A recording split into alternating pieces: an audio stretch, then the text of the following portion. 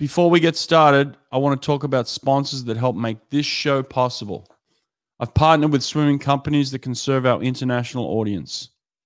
I'm giving away not one, but 2 Swim Nerd pace clocks on the first night of US Olympic trials. Find the link in the show notes to enter. Looking to host your first swim meet or replacing an old timing system? Run a swim meet with ease from your laptop using Superior Swim Timing. You can use Superior Swim Timing with your existing equipment, or they can provide you with a complete timing solution, including deck harnesses, buttons, and starter.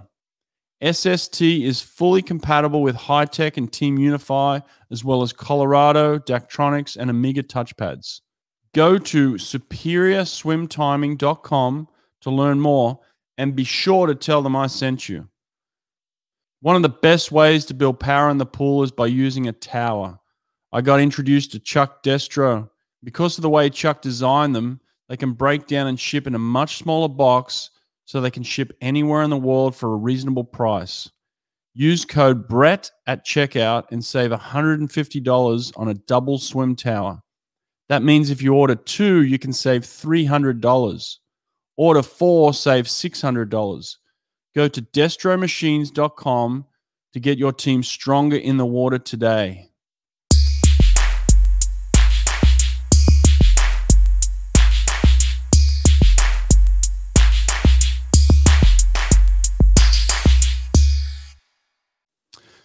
All right, Joel Fink, welcome to the podcast, mate. How are you? Hawkey, I'm fantastic, mate. How are you? I'm doing brilliant, mate. It's good to see you again. Hey, it's always good to see you, mate. Wherever in the world we are, it's always a pleasure. Well, I'm sitting in Delaware at 6:45 in the morning. Where are you at? Well, I'm in Bath in the United Kingdom. Not in the Bath, but in the city of Bath,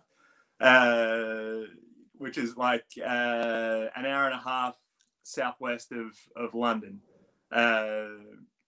Which is where I'm based, and I've been here for the last 5 years.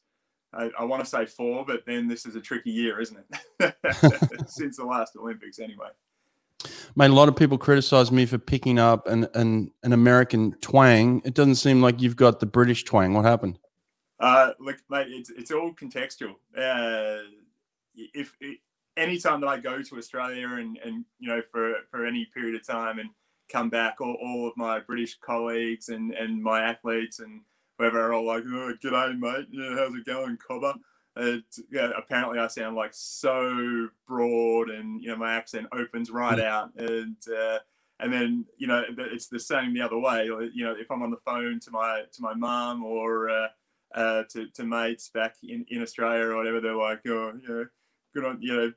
Such a pom now. You've turned into such a pom. I'm like, I've been here 13 years. Like you'd think, you know, it's going to happen. But no, like I think I still do have a pretty strong Australian accent. And the thing that gets me is like over here in the UK. I mean, I've forgotten that I've got an accent. It's been that long, you know. I've just forgotten. And you go into like a coffee shop or something and order a coffee and whatever, and they're like, "Oh, are you from Australia? And, you know, where are you from?" And blah, blah, blah. And I'm like, well, I'm sort of from Australia. I'm half and half now. But, you know, they want to get into a big story about the time that their uncle went to Australia and the whole thing, which is really nice. But I'm like, yeah, it's good. Yeah, it's a population of like 30 million. I don't know your uncle.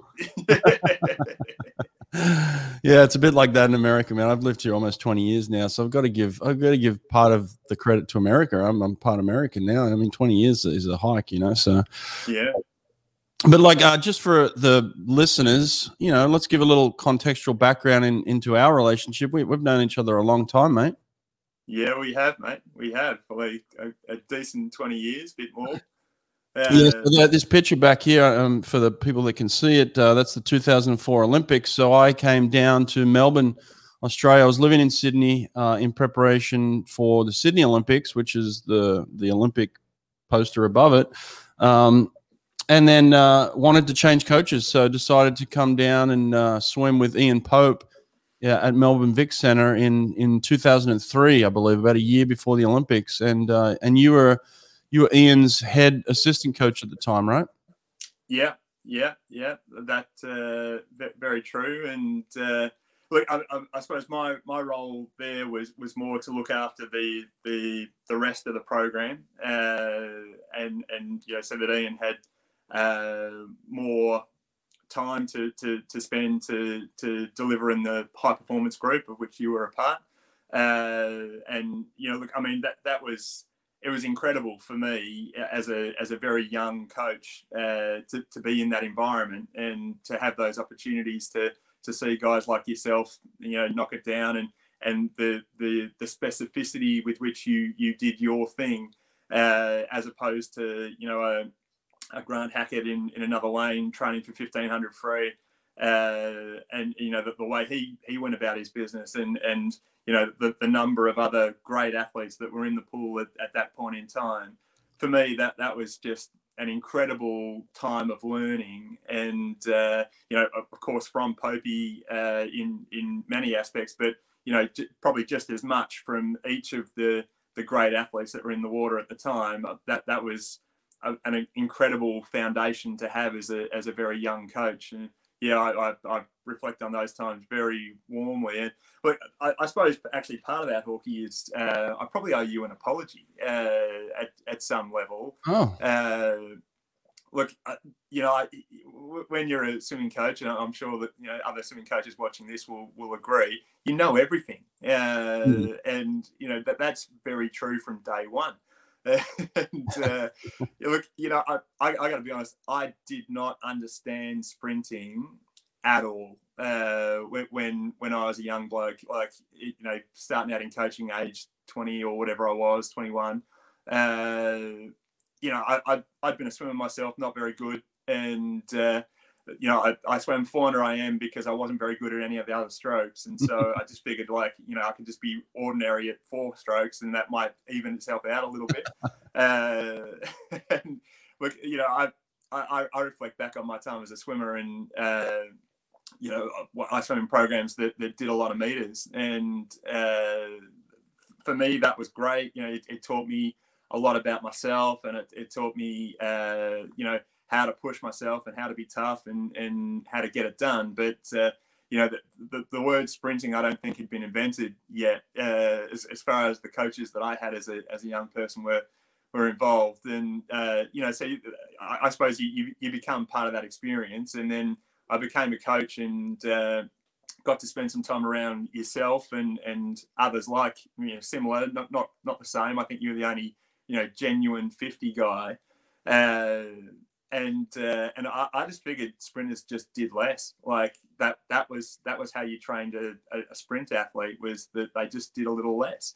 And that's I've learned since having had the opportunity to work with some incredible sprinters other than yourself going forward, and in the last 5 or 6 years, with some of Great Britain's best sprinters, and the detail and the parts that go into sprinting, I didn't really understand it until a relatively short time ago. And so sorry mate, sorry for thinking that you just did less. That's I was way wrong.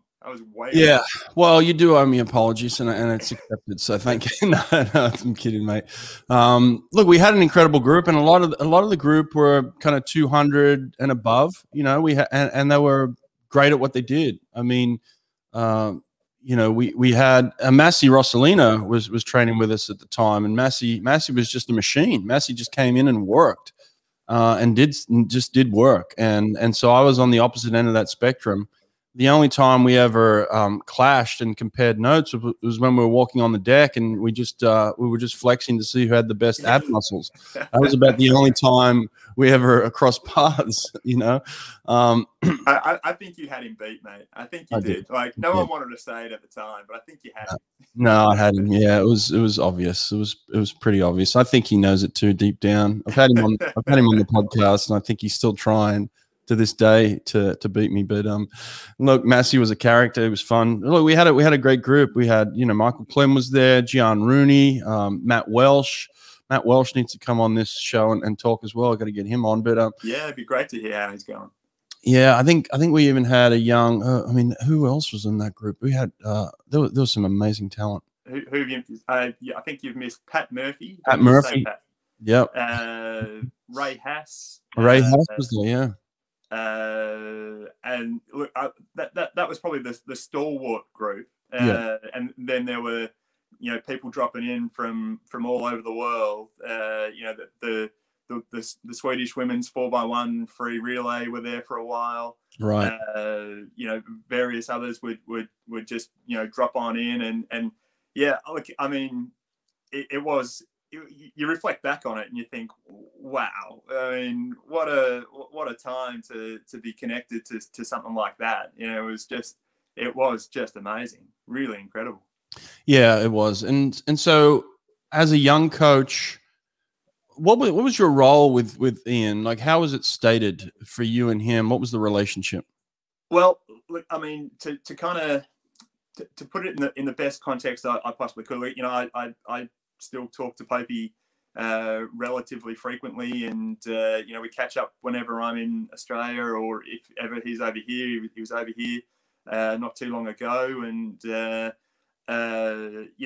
we always have a great laugh, and we talk about the old days and enjoy it. And I mean, I learned so much from Ian in the time that we were working together. And look, probably the best way I could put it, I mean, obviously I was there to help him out. And as I said before, my sort of key job really was to look after the national open type swimmers, the guys who would go to the US Open, the guys who would go to the Australian Open, the British Championships, like that kind of level, but weren't the big time elite people, and then probably anything back from that. So that cohort and the cohort that sat below it, that would be like your national age group, US national type people. That was my wheelhouse, and there were probably 30 or 40 who were in that group at the time, and then I would then assist Popey. And the way that spread out is that we would effectively have 2 sessions in the morning where the younger guys, the guys who might have been going off to school or going to uni or whatever they were doing, would come in that first lot from 5 o'clock till 7 a.m. and then the professional group, the elite group, would come in from 7 till 9:30, and then in the afternoons it was slightly more combined, but with a staggered start for different groups and the whole thing. So, my direct connection there was to help out in particularly in that morning session, and then wherever possible in the afternoon one, and that's how that worked. But I suppose as time went on, the delineation between Popey and myself became, look, those who know Ian know that he has just this eye for technique that is just incredible. Just it's something else. He can see things in, we've been on, I've been on training camps with my swimmers out to Australia over the last 10 years or so, and if Popey's there or around, he'll come along and immediately he'll be like, have you seen that and that guy? Have you seen that and that guy? He can see things that other coaches just can't see, or certainly I can't see. But I'm always grateful to hear about it. And that sort of became the dynamic, I suppose, that Popey and I had in whatever we were doing in that environment, where he was very much down the art end of coaching and I was very much down the science end of the coaching. So, for me, it was hold the stopwatch, get the times, do that kind of stuff. And I had a background in physiology. I got a degree in that, and some other bits and pieces. And so for me, that was far more in my wheelhouse to deal with that end of things. And that again, for me, what was in my first 4 or 5 years of coaching, and it was just incredible to be able to watch a Brett Hawke doing dive 15s you know, I'll give you all the credit, mate. I'm going to give you, I'll give you a 5-2. How about a 5-2 to 15? You know, this is pre-suit era. Solid 5-2. That's pretty good. I'll give you. Yeah. Or you're watching, you know, Grant Hackett do 30-100s, you know, long course up a minute 40, and they're all under a minute, and then how far under a minute in the last couple of 56, 53, you know, or that kind of stuff. And again, for a young coach who, you know, probably idolized all you guys, and it was just incredible for me. It was such a great time. Yeah. Well, listen, you've come a long way. Congratulations on being named part of the British Olympic team for the second time. This is your second Olympics? Yeah, second Olympics. You went to Rio, and now you're going to Tokyo. Yeah. Wow, mate, you've come a long way. I got a T-shirt now. Boom, look at that. Fantastic. Look, it brings up a great point, actually, because for me, as a swimmer, you were the perfect assistant coach at the time. You know, if I was to want an assistant, if I'm the head coach, you were the guy, mate. Like you brought the energy. You were always smiling. You were always up for whatever the task was.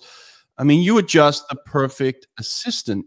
And here you are now as one of the top coaches in the world, coaching some of the fastest athletes in the world as a head coach, and doing a fantastic job in that. So in terms of recommendations for being a great assistant and then transitioning into being a great head coach, what are some of the things you recommend for assistant coaches who are in that period of time where they're assisting a great head coach, but they have ambitions to want to be a head coach in the future? What advice would you give them?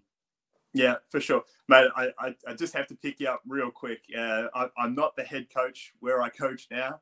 Oh, come on. Who's the head coach? My title is national coach for British swimming. I'll shove your title, mate. I don't know what to call you. My colleague David McNulty at Bath is the lead national centre coach. I think I'm getting that right. But notwithstanding, you know, the message is the same. I coach my group of swimmers, and I'm the only one who coaches. Well, I have a great assistant coach, a guy called Ben Reed, right? Who you know I could probably speak to answer your question, but you know that just for clarity, that's where that's at. But I mean, what advice would I give to somebody who had that same opportunity? Look, learn every single thing that you can every day that you can, and look, mate, you know. Here we are 20 something years on, and you know, I think about my own coaching philosophy and the way that's evolved over the 20 or so years. But there are parts of that were born and bred right there in that situation. And you know, for me, part of that is to be on the edge of performance. You know, to get as close to the very best methods of performance, the very best opportunities to seek out, you know, the best in the world, the best coaches, the best physiologists, the best athletes, and learn from them. Hey, look, I mean, like I said, I was incredibly lucky that was at my feet. And but you know, what I would say is, you know, if you are that 20-something-year-old assistant coach, and you know, you're in a situation where you're thinking, you know, hey, one day I do want to be the head coach of a good program, then you got to learn everything there is that you can possibly learn in the environment you're in, and then you got to find a way to ask those questions about, you know, what exists outside of this environment. You know, what if you don't have any great sprinters like Brett Hawke or similar, then how do you find out about what the best sprinters in the world do? If you don't have any great distance freestylers like a Grant Hackett, then how do you find out what, you know, the great distance swimmers are doing around the world? You know, of course, you know that there are media like yourself with your podcast that are helping people to understand that better now. And you know, what a great time for information is, you know, this past year and a bit with the lockdowns and the COVID pandemic and the whole thing has just been such a time of learning for so many people. And I'm grateful very much myself for the fact that that many great coaches and the people that I hugely admire in the world of coaching have put their hand up over the course of the last year or so and said, hey, look, I'd like to give my knowledge out to other people in this time where people aren't on the deck 20 something hours a week and, in the gym and doing the admin and doing the recruiting and, whatever they need to do. People have just been so generous with their time and information over this past year. And, that's been incredible. I got to give a shout out to David Marsh in that regard as well, who I know is, one of your former mentors and probably to this day a mentor. But, he's been brilliant in this past year in sharing information and asking others to share as well. And for me, that's been something that's been incredible. But, if I was that assistant coach, that's what I'd be trying to do. I'd be trying to learn that information from everybody I can find, because you don't know the athletes you're going to be coaching 10 years on from that. You don't know, you might be in a program now where everybody swims middle distance freestyle, and you might learn a whole lot about middle distance freestyle, and that's great. You can become an expert at that. But if you don't know enough about sprinting, if you don't know enough about distance work, if you don't know enough about the difference between coaching across the strokes, coaching between the genders, then you don't know. You don't know who that athlete's going to be in 10 years' time. And I think about it like that film Field of Dreams. I don't know. Have you seen that film? Yeah. Mm-hmm. Yeah. With, Kevin Costner. And, the strap line is, if you build it, they will come. Right. And, the premise of that is that you have that information, what it's going to take to have an environment that includes you as the coach, and maybe it includes you as the figurehead coach, but it includes an environment where the structure is in place, that the right athlete at the right time can come on in and start their journey or continue their journey with you, and you take them on to the next level. But you have to have that knowledge, you have to have that information. Look, something I've learned in the latter part of the most recent part, I suppose, not the latter part, I'm not finished yet. Still young, mate. Yeah, the most recent part of my coaching life is that high performers don't really want to learn they don't want you learning on their time. That isn't really what they want. And so if you are that young coach and you aspire to be a head coach, a high performance coach, however you want to set the definition of that, then do the due diligence, do the work. And I remember when I was young, 20 odd years ago, I had some of the great coaches who in Australia at the time, Ian, of course, who I would see every day, and Mike Piper, who I worked with prior to working with Ian. And the coaches that I had when I was young, but the other cohort of coaches around me, incredible people like Rowan Taylor, Ken Woods, Alan Thompson. It's a very long list of people, and I do disservice to those people I didn't mention by name, but these guys wanted me to turn out to be a good coach. They wanted that, because they knew that they weren't going to last forever. Like I know I'm not going to last forever, and those guys wanted you to get better, to expand your knowledge, to carry the flame for them at the point where they were willing to hand it over, and or needed to hand it over, and that's heavy. It's something where when you work it out, and I'll be honest, I didn't work it out until quite a while later, but those guys really wanted me to keep going, because they knew that they wanted that quality is the wrong word, but they wanted the qualities of someone who was really willing to learn, who was willing to do the work, who who was willing to turn up, with the right attitude to every session to still be involved in the sport at the point where perhaps they weren't. They did, mate. Absolutely. Look, Australia does a fantastic job with that. A lot of great coaches in Australia, a lot of good people, and I'll give them props. I definitely see that in them. But I will say they did not want you to end up in England coaching against them. So you've broken their hearts, mate. But we'll get into that in a second. But just on you, let me give you some props for a second.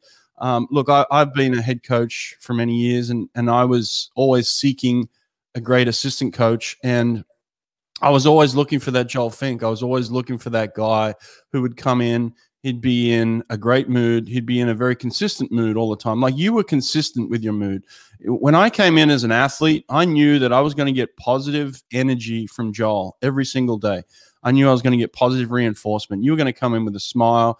You were going to high-five me. You were going to tell me how great I looked. You were going to ask me how you could help. You were just pumping me up all the time. You gave me confidence as an athlete. I love that about you. You were reliable. You were somebody that I could trust. You were somebody that I knew believed in me, which was important for an athlete. So as an assistant coach, and you were never questioning, and I say that in a way of like questioning Popey to his face, and even questioning Popey behind his back. If you disagreed with something, I didn't know about it. That was between you and him, and that was behind closed doors. And so I appreciated that quality in you, that you came in and you were the best assistant coach you could possibly be. And I want other people to hear that. And didn't seem like you were in a rush, even though you wanted to learn everything you could possibly learn. I think you did that by making yourself available. Like, hey, you didn't necessarily need to be at every practice that Popey was coaching us, but you were there and you were available, and you put yourself in that position. And like I said, you weren't in a rush to step over Popey. You were in a rush to absorb everything you could from him, to then eventually get to where you are today, which is fantastic. But look, that's the props I give you. And I noticed that as an athlete, as an older athlete. I think I was a lot more observant. By that time, I think I was 29 years old. So I was taking stuff in. I was probably even taking stuff in as an athlete to then be a future coach myself by watching you, So a lot of the qualities that you brought to the pool deck, I tried to embody myself as a coach. So I give you a lot of credit, man. You were fantastic. You still are, like you said. You're a young coach. You're doing great things. So tell me this: how the hell did you end up coaching on the other side of the pond? Most people leave England to come to Australia. They don't leave Australia to go to England. How the hell did you end up there, mate? Mate, I thought I was on a plane going to Tasmania, and. Yeah. No, look, I mean, Hawkey, it's one of those things. I had swam at Melbourne Vic Centre, the club there at Melbourne Sports and Aquatic Centre, which had previously been in a different location, for about 10 years. And I loved every second of that. I had a great journey through swimming. Like I said, I wasn't any good, but I loved it, and I learned so much about myself during that time. And then, I had a little brief sabbatical where I actually moved to the United Kingdom in sort of 98, 99. And that was more just, I sort of got to the end of my swimming career. I'd finished my first 2 university degrees, and I was like, right, I need to go and see the world a little bit, but, in a way better than land at an airport, go to a hotel, go to a swimming pool, go to a hotel and go back to the airport. I wanted to see more. And at the time, a couple of my best mates wanted to do the same thing. And so we packed up bags and moved to London. And, didn't actually necessarily move to London. It was just one of those things where we had another mate who was living in London, and we thought, we'll go and start out there and then work our way around Europe and have a bit of fun and whatever. Anyway, I got to London, and my mate who worked there, out for a beer or two on that first night, and he said, "Hey, look, I work at a school, and I just finished an education degree alongside a science degree, and he's like, hey, look, I don't want to work there anymore. I'm going back to Australia. you want to come and see if you could just have that job for a while? And I went, oh yeah, fair enough, mate. So we you know, as Aussies do, that's just the way things get done. And so I went along and met his boss, and his boss was like, oh yeah, you know, like for like, one Aussie out, one in, that'll do. And so that was fine. And so I started working there. And on about the third or fourth day that I'd been working there, the same guy, my boss, came up and said, hey, you know, I've got the word that you know a thing or two about swimming. And I went, oh well, yeah, I know a bit. And he's like, oh great, come and see our pool. And this is the UK, of course. You know, it's my home. It's where my son was born. It's where my wife was born. So I'm not going to say a bad word about it. And I'm a passport holder too, so I don't want to get kicked out. But they were like, come and see the pool. And so I went out the back to see the pool, and it was this like 10 meter by 3.5 meter puddle in a gardening shed. And they were like, oh, we've got this great pool, and you know, not many other schools in the area have a pool, and we've got one. Do you reckon you could run some like lessons for us in, you know, physical education, that kind of stuff? And I'm like, oh yeah, I reckon I can do that. And so look, long story short, that then turned into pretty much me just doing that full time. Because I didn't really have anybody else who could do it. And so I did it, and, you know, school-wide and all of that kind of stuff, as people like us do. You know, you get offered a bite, so you eat the whole cake. And and there we were. And so that was great. I did that for a couple of years. And at the end of that couple of years, I thought, oh, it's time to go back, and jump back on a plane, came back to Australia. And I thought, right, I'm probably at the point now where I'm not really going to have much to do with swimming going forward. I'm going to focus on, you know, I went back to university to get another degree, and you know, because I thought, oh, you know, I'm going to change direction here a little bit. And anyway, swimming found me again. But my former coach, the last coach that I'd had in Australia, gave me a call and said, hey, look, we've got a guy who has just quit, and I need somebody to help out just for 5 nights, just for 1 week, just until we can find a replacement. And I said, oh, well, I'm not sure about it. You know, I don't really want anything to do with swimming anymore. But yeah, fair enough. So I went along for a week, and that week turned into 10 years. And of course, the way it happens. Yeah, it's the way it goes, isn't it? You know, it's in your blood. It's in your blood. And look, where was that at? It was more. That was a Vic Centre. That was. It wasn't quite 10. It was more like 8. But I got to the end of that 8 years, and like I said, I had an incredible experience, and it had been amazing. But for me personally, there was, you know, I was getting up near 30, and I was starting to think, you know, what do I want for myself, really? You know, what kind of life do I want? And as I'm sure people who are listening can attest, and people who have worked in coaching and maybe teaching and that kind of stuff, it does absorb you. And you know, I mean, I was all hours at the pool every day, you know, doing all sorts of stuff, not just the on deck coaching stuff, but all sorts of other stuff. And you know, in the end, that cost me a couple of relationships, and it cost me, you know, a whole bunch of stuff. And I was just at that transition point, I suppose, coming into the 2008 Olympics. And it just so happened that my best mate, with whom I'd been in London, you know, 10 years before, had lived with there, gave me a call and said, hey, I'm going back to London. He's an accountant. And he was like, oh, I'm moving back to London. And I was like, oh, actually, that sounds like a bit of fun. And so look, it just, the thought came into my mind. I didn't do anything about it. But then, you know, if you read Corleone's, what's that one called? It's not The Secret, it's the other one, The Alchemist. Then you work out that as soon as you've had that thought, you know, the world will conspire to make that happen. And I got to have some more thoughts then. Mate, you got to read The Alchemist. You know, it was written something like, you know, it's written about 1,000 years ago, but it's as relevant today as it was then. Yeah. But basically, it's what once you have an idea in your head and it seems like a really good idea, everything you do starts to move you towards that idea. And so I suppose without thinking about it, all of a sudden I had a few emails and a phone call from some people in the UK who were like, hey, we hear you're moving here. And I'm sure I hadn't told anybody by that point in time, or I hadn't even told anybody else thinking about it, and Wow. but anyway, that's just the way the universe works. And so not long after, I was on a plane to London, and landed at an amazing place called Millfield in the southwest of England, not far from where I live now.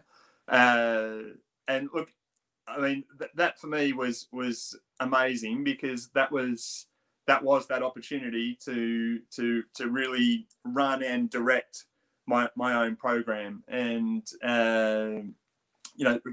and really, like, the program had been one of those programs that had been a superstar program in the United Kingdom for quite a long time, but it had just started to plateau a little bit, in the kindest possible way, and really needed somebody with energy and with vision, a decent batch of empathy as well, to come in and take that on and take it forward. And that to me at the time was a really bright prospect and possibility for me to both probably just reinvent my life a little bit, and at the same time to take control of something that I thought could be really great. And so that's how I ended up there. Yeah, mate, Millfield, what a place to land. I mean, one of the top schools, really in the world, but certainly in England. It's just one of those pipelines, like you said. And I was lucky to get a couple of athletes from you at Auburn University. James Disney May comes to mind as one of the guys that I loved working with, who's just a brilliant man. Got him for 4 years, but he came from the Millfield School. Was Joe Patching from there as well? No, he was from Plymouth He was from Plymouth, yeah, that's right. Yeah, down the road. Yeah, that's right. But yeah, a great school. Now, did you end up coaching James Guy there? Was he from there? Yeah. Is that how that association came about? Yeah, so I started at Millfield in 2008 after Beijing, and James came to the school as a 12-year-old. It might have been 11 at the time, 11 or 12. In the January of 2009. Right. And that's sort of where our connection started. Look, obviously we had a squad structure, and effectively the school's on 2 campuses, and James was at the junior school campus, and I worked at the senior school campus of the high school campus, and the other one's sort of more like the I don't know what you call it in the US, elementary school, I think. Right. It was recognizable immediately that James was one of those guys. Look, he was one of those athletes, and as I know he mentioned when you spoke to him not too long ago, who was prodigiously good at 11 and 12, that kind of, well, maybe even younger, 10, 11, 12, because he was a relatively big kid and strong, and had a nice background he'd done some gymnastics, and he had done some martial arts and some bits and pieces. So he could, manage his body really well. And if you're a 10, 11, 12-year-old and you can do that, you're probably going to beat other people at anything that you do.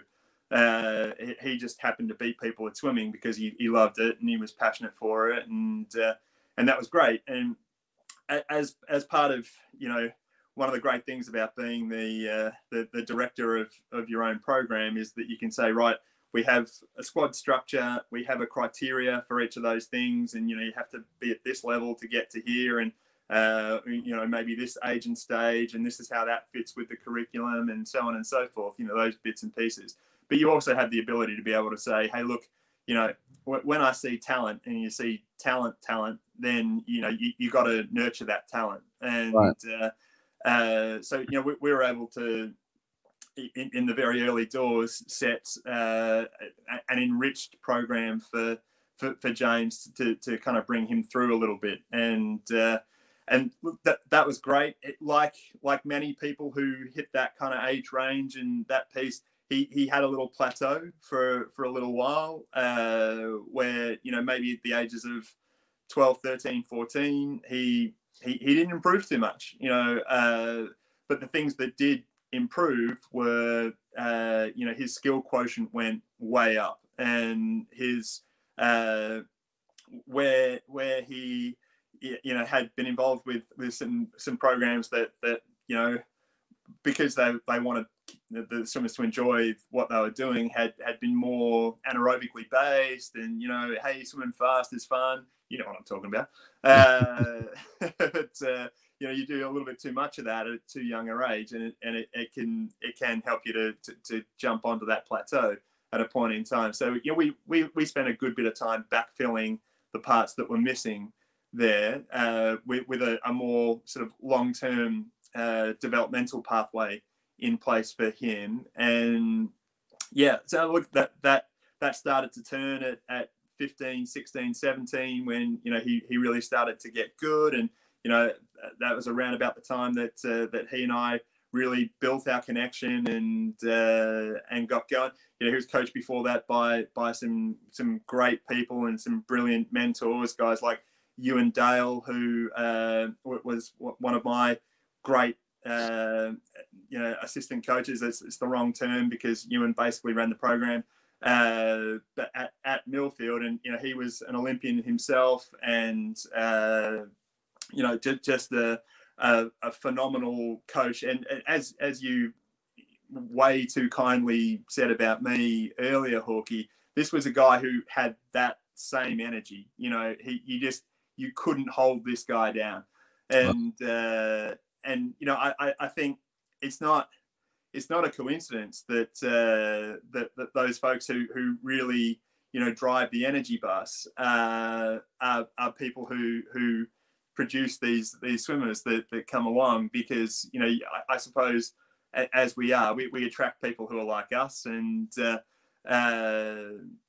Ewan was that energy giver for James at that time, and helped him build his experience and build his probably just build the dream, really, that he could be a good swimmer, he could be a great swimmer. And look, again, it's not uncommon that these type of things happen. Let me switch back here. There we go. I'm still working the system out here, Joel. James was a phenomenal athlete, and you could tell was well coached from the get-go. That I got him at Auburn University, and that was kind of the idea of, if you could get anyone from Millfield, that was what you were going to get. They were going to be well coached, well bred, and super smart. Great school as well, obviously. So, in terms of James Guy, when did he come through the program? Sorry, mate. That whole last tirade was actually about James Guy. Oh, that was James. Oh, okay. Oh, right. But let me flip it, and you can catch it in the edit. I mean, James Disney May, the guy who came through the Millfield program and came to you at Auburn, went on to make the Olympic team, and that was incredible. And swim at World Championships, Commonwealth Games, the whole shooting match. I mean, he was just something else. Like, I bumped into James Disney May when he was 15, 16. That's how old he was when I got to the program in 2008. And look, I mean, talent is generally pretty obvious, and I looked out across the field, the field of people swimming, maybe 30, 40 swimmers going up and down, on day one when I got there, and you could just tell that this guy had feel. Like, his body just knew where the water was, and his hands knew where they needed to be, and the whole thing. And it was just like, hey, this guy's going to be good. And I pulled him out and said, hey, how you doing? You look like you're good. And I'm like, what events do you want to swim? And he's like, 200 IM. And I'm like, great, fantastic. That'll do just fine. And, he turned into I guess I kind of turned him into a 200 freestyler, and then he turned into a 100 freestyler. And that was great. But look, I mean, he was the whole package. He was a brilliant guy to work with. He wanted to learn. He wanted to engage. He was a great athlete. And I'm sure he won't mind. Who knows if you'll see it or not? But Diz had alongside him, two of the best swimming parents I think you could ever meet. Yeah. Two people who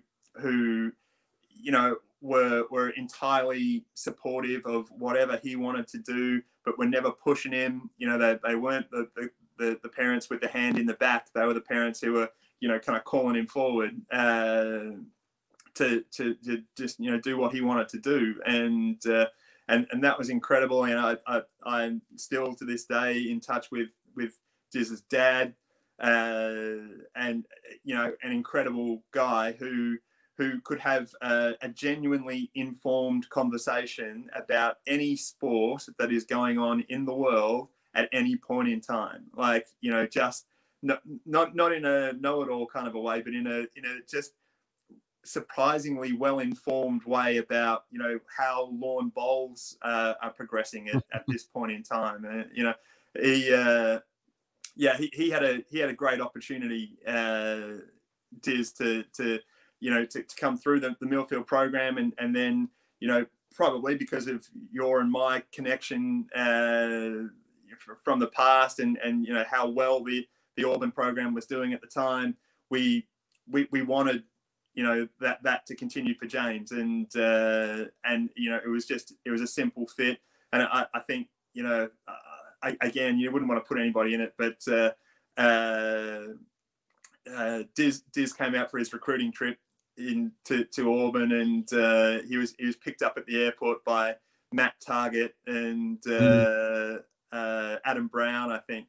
Right. And they'd hired I don't know if there is a 4-seater Corvette, but something like that, and to go and pick him up. And he'd just been to Stanford, I think, before that, to have a look around, and then he came to Alabama to see you, and they picked him up in the airport in that, and just went, mate, you come here and your life's in a Corvette. And we knew how to turn it on. Don't worry about that. We had to pull out all stops. But listen, I got to go there. Yeah, I'm like, yeah, exactly.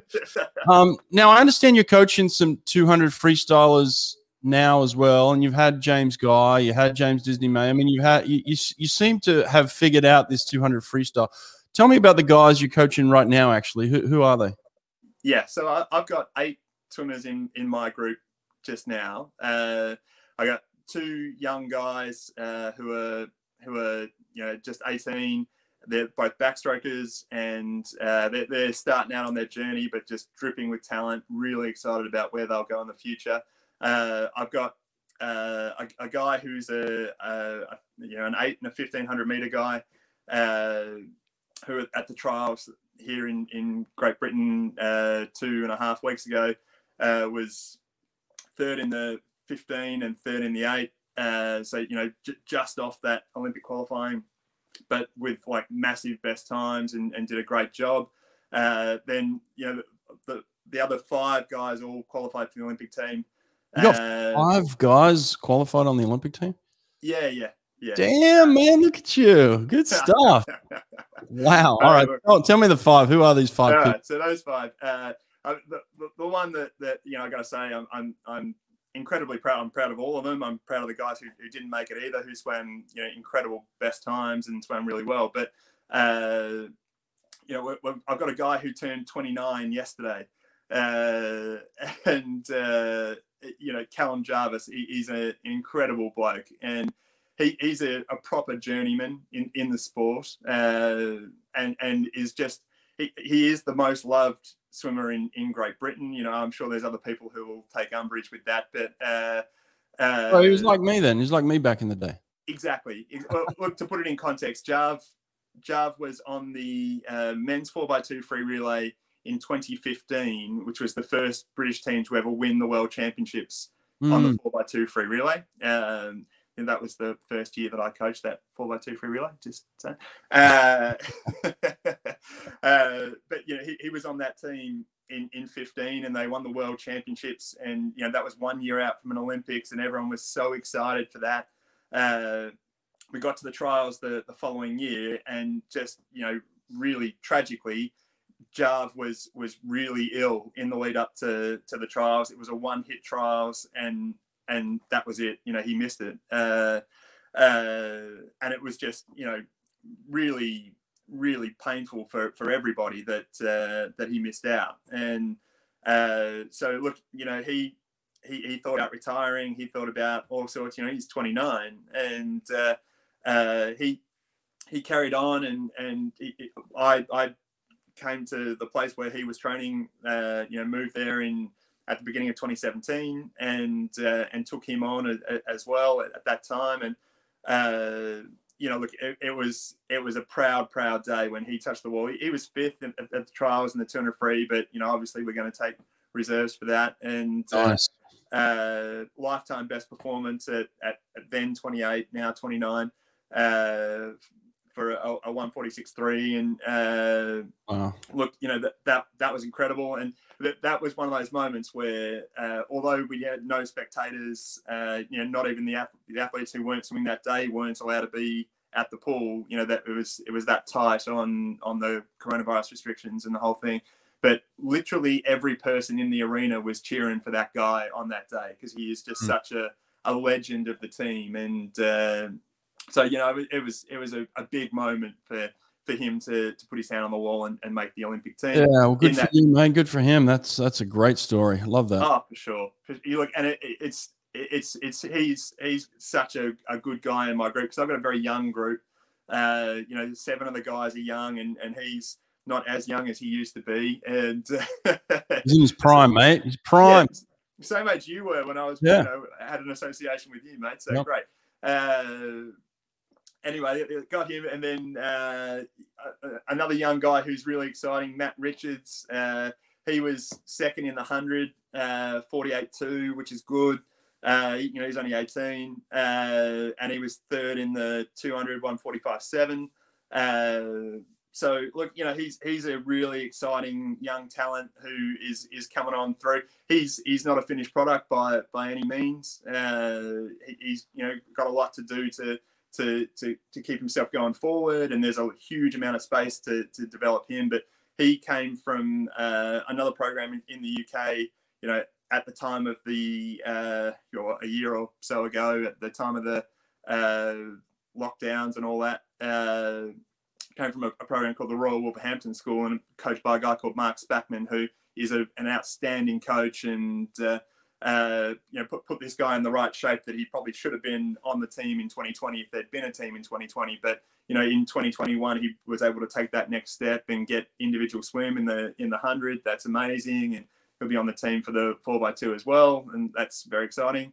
Then I've got a flyer as well, another young bloke who I've been working with for a couple of years now, and his name's Jacob Peters. He's just an emerging talent, really coming through, and he dropped down from 52.2 at the trials to 51.6 on the 100 fly, and to make the team, and was 2nd to James Guy, and look, just fantastic.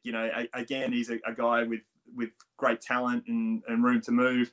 So he'll swim the individual 100 fly and hopefully be a bit of a look for some of the relays, maybe in the heats. And that would be amazing. Then another bloke, Brody Williams, he's qualified in the 400 IM. Look, I've got to say, my middle distance guys had a good meet. They did. Good for them. The average drop from those guys on a 400 was about 4.5 seconds. So, wow.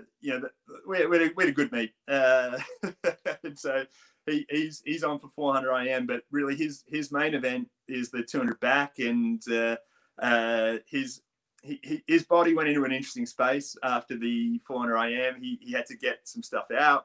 And was thrilled to have made the team and the whole deal. But his main event, 200 back, was a couple of days later, and he wasn't so flash in that. And so hopefully we're off to the European Championships next week, and hopefully he'll move that on and potentially get the individual swim in the 200 back as well, which would be cool. And then the fifth guy is a guy called Kieran Bird, who qualified in the 400 free, again with about a 4.5 second PB to drop down to 3:46. Look, again, he might swim the 800 free individually as well. So it's a good bunch. It's a good bunch. Mate, congratulations, first of all. Must feel nice, because I got the sense, and I'm just going to ask you, I got the sense that kind of, British swimming had kind of put you out into the wilderness a little bit and kind of taken you off their top coach list for a little while, and to earn a spot back into that place where you get 5 guys on the Olympic team. I mean, that's massive, mate. That's a huge accomplishment, right? Yeah, look, mate, I'm incredibly proud of that. But look, it's British Swimming are my employer. That they have never ever been anything but great to me. And I'm not just saying that, they really have. You know yourself, it's you're only as good as your last performance in high performance. That's it's as simple as that. And look, I think there's some people don't recognize that. I took the decision to be in the high performance arena, and you live by the sword and you die by the sword. That is how it is. Gotcha. But that is the nature of the way these things go. Is that, as you well know, it's what was your last swim like? Well, if your last swim was good, then you're all right. Yeah.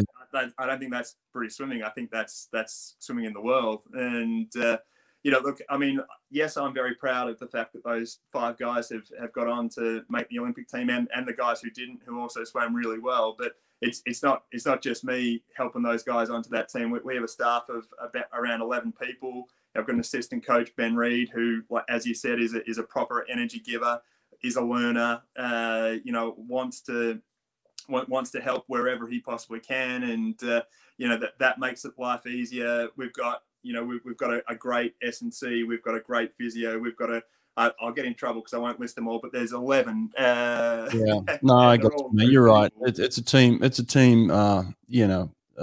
Result. Yeah. Oh, for sure. Yeah. It always is. It can never ever come down to one coach, as you know, because look, I mean, high performance is high performance, and when you're taking people to that level and that margin, there's no one in the world who's got that amount of energy to be able to commit so fully to that number of people. You need other people who can help and go, right, hey, I'm picking up the slack here on this warm up, I'm picking up the slack here on that swim down, I'm picking up the bit in between the heats and the finals to get you into a place where you can move it on from a heat to a final. And it is part of it. And certainly my boss, Bill Finesse, who's the head coach of British Swimming, is great with that kind of stuff. And look, I don't mean to shoot you down with your question, but he's been a star for me, forever, for the last 10 years. because he is just such a wealth of knowledge, and he's a guy who's been there and done it all. And he had good days and he had bad days in his coaching as well. And he can speak to both of those things, and he can pick people up on both those things. Well, I like that, mate. Look, there's obviously no bitterness in you ever, and like you said, it's all on you. You live by the sword, you die by the sword. You put yourself in that position to want to be one of the top coaches, and you have to live with the results. Sometimes they work out, sometimes they don't. Yeah, and you just move on and keep working. I did a podcast with Ian Thorpe about 10 months ago, and he came out and kind of had this famous quote where he said, everybody in the world swimming the 200 freestyle the wrong way. And it seemed like British swimming kind of took that to heart and really stuck it to the 200 freestyle, especially at the trials. You guys have put yourself in a position now not only to be world champions, but Olympic champions. You get the sense that you guys have got the team that can win it this year and put it together. And it seems like they took on that challenge of Ian Thorpe really figuring out the 200 freestyle. What do you think? Yeah, I mean, it was all Thorpe. Yeah, for sure. Thanks, Thorpe. The thing I think, mate, is actually, look, correct me if I'm wrong, but I think it's something you were talking to James Guy about in one of the podcasts where you said, look, at some point in time, somebody will go 139. Right. Yeah. The 200 free, and that will happen. Okay, we look at 142.00 at the moment and think that's beyond physical comprehension. It's beyond what people can physically do, but it can't be. It just can't, and people just keep moving further and further and further towards it, and it is one of those situations where for however long, James Guy was the fastest British guy ever through to 2019 with his 1:45.1, and then he went that a couple of times, but just never really kind of broke past that. Right. And then Duncan Scott had a swim in Guangzhou leading out the relay. There where he went 1:44.9, I think 1:44.94 or something like that. And then all of a sudden that threshold of 1:45 was gone. Nobody was talking about, can we get 4 guys who can go 1:45? All of a sudden we're talking about how many guys can we get to go 1:44? And that as I said, I mean, I've had the absolute pleasure of leading that 4x2 free relay for British swimming since 2015. And it's been an incredibly successful team. We had world championship gold medal in 15, Olympic silver in 16, world championship gold medal in 17, 18, European championships. That's all there is that year. And then we got to 2019, we came 4th or 5th, maybe 5th. I don't know, 4th or 5th. And you didn't get a medal, I know that. Yeah, it doesn't matter. And look, that was a big old kick in the pants for everybody on the team to get to be in that situation where on that relay, we had the fastest ever British man, Duncan leading out in 1:44.9, but we just, couldn't put it together to get that, to get on the podium or to get a medal. And I know we were away from the podium by about 0.2 of a second, and we're away from gold by, less than a second. It was a pretty tight race for a 4x2, but we came away from that, and I as you do, as we spoke about just before, I sat in a room with a whole bunch of people, and I went, right, how do we ensure that doesn't happen again? And what do we need to do to find our way back onto the podium, to find our way back to the top of the podium, or find our way to the top of the podium? Britain's never won that relay before, so you think this is the year? You think you guys have the team to do it? Hey, look, I mean, we got to see how the US team plays out. We got to see how the Australian team plays out because obviously they're not selected yet. But I got to say that look, it's a bunch of young racers who are on that team for Great Britain, and you know they're the sum of their energy, the sum of their ability is something really special. And you know, it's going to take something really, really fast to win that. You know, I'm not saying it's going to take the world record, but it's going to take pretty close to the world record to get that win. And you know, are our guys capable? Yeah. Are they going to come up against, you know, incredible opposition from Australia, from the US, from Japan, from Russia, from you know, a wealth of nations? Italy, sorry, beat us last time. Yeah, of course. You know, no one's going to be fielding a crappy team. It's the Olympics, and you know, we're going to be ready. We've got our secret sauce. I'd love to tell you what it is, but of course I won't. Got some secret sauce. I need some secret sauce. What is it? Listen, man, I know you're strapped for time, so let me just ask you one last question. You got the Tokyo shirt. You're in preparations. You're going to this event. Have you heard from them, the committee? Have you heard from the Japanese in any form of, is this going to happen, and how is it going to happen? Have you heard any details of how it's going to happen? Well, look, you know, I put in the context, mate. We're going to the European Championships next week, which are in Budapest, Hungary.